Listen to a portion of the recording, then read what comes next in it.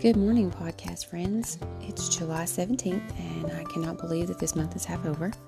I just had a little bit of sharing I wanted to do with you this morning. It's called Shine Some Light on It, and I hope you enjoy it. In today's world, there are so many confusing aspects of how to be a quote-unquote Christian or how to quote-unquote follow Jesus. But I want to tell you guys, there's only one way. Regardless of the contrary interpretations of the Bible or the doctrine that's taught in churches nowadays, one thing that has always remained the same throughout the history of this world is that a relationship with Jesus is the only way. And unfortunately, that relationship doesn't allow us to hold hands with the devil and walk with God. I mean, I'm sorry, but it just doesn't. According to Matthew 5:16 in the Bible, it says, "Let your light shine before men in such a way that they may see your good works and glorify your Father who's in heaven." It doesn't say anything about the garbage that goes on in the world and how to hang on to the devil. You're supposed to be doing things that glorify our Father. And that means that in order for your light to shine, you've got to follow His example. I mean, when Jesus was here on this earth, He didn't do things that would disappoint His Father. He set a standard and He lived it. And, I mean, there are requirements, okay? One is that you need to be sensitive to the Spirit. You've got to be attentive and obedient to His promptings. 2, you've got to serve. You've got to humbly glorify God and edify everybody around you rather than just promote yourself. 3, sacrifice. You need to pour yourself out for God's name's sake rather than what you can get out of it. 4 is self-denial. You need to seek His kingdom and all of His goals instead of our own. And the last one is suffering. We have to follow Him obediently, even when it means pain and persecution. You've got to know that you're serving His eternal purposes.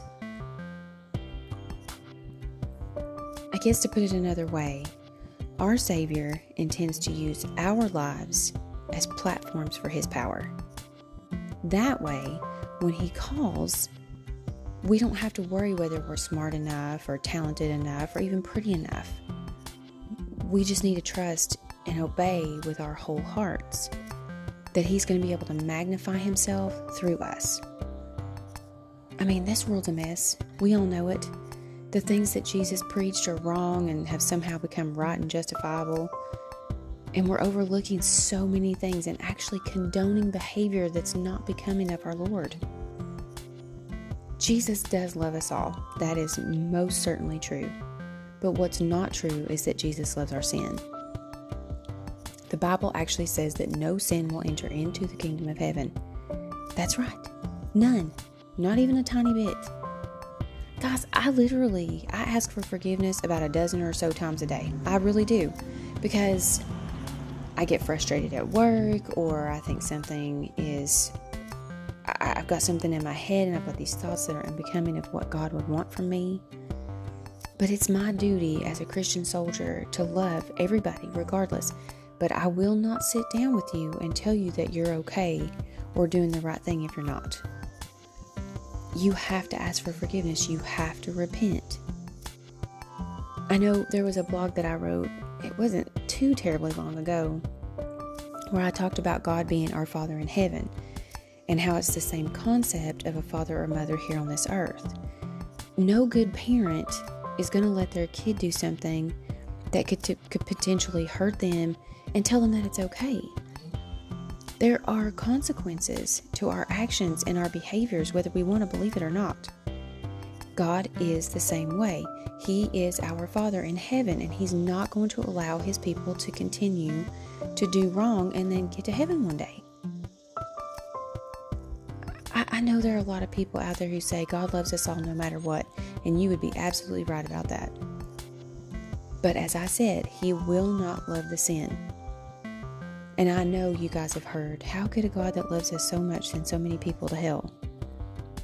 Let me just clarify something for you. There's no way that God wants to see anybody not go to heaven. But the simple fact is that He doesn't send you there.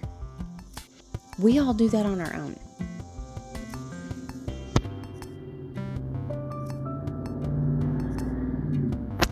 Every single day that we wake with air in our lungs, it's another opportunity to get it right.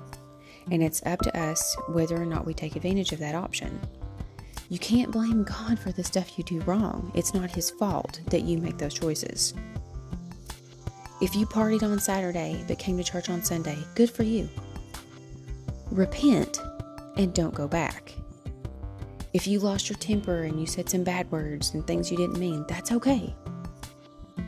But you need to repent, and the next time, try to use the Spirit to guide your words. Sin is forgivable, and I pray that you're asking for forgiveness when you're doing the things that the Bible speaks against. But churches are telling people that whatever they do, it's okay.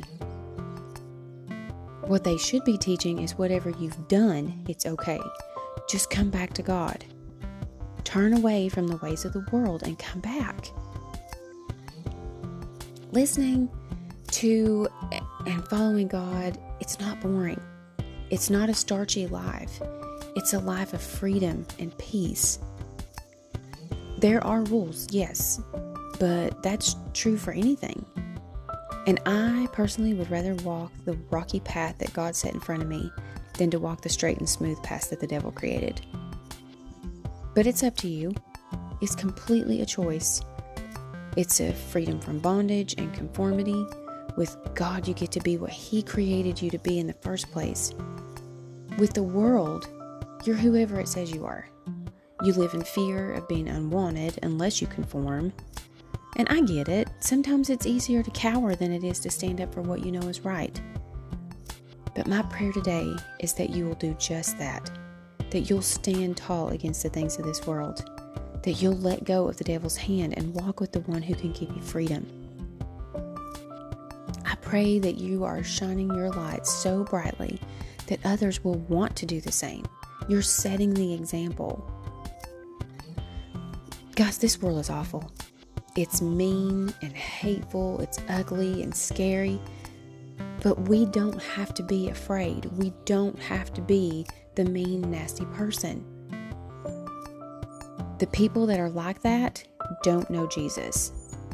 And I'm going to say it again, just in case you missed that. The people who are mean and nasty do not know Jesus.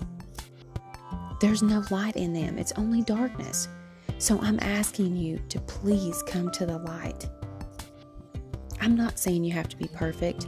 I'm just saying that you have to be humble. You have to repent.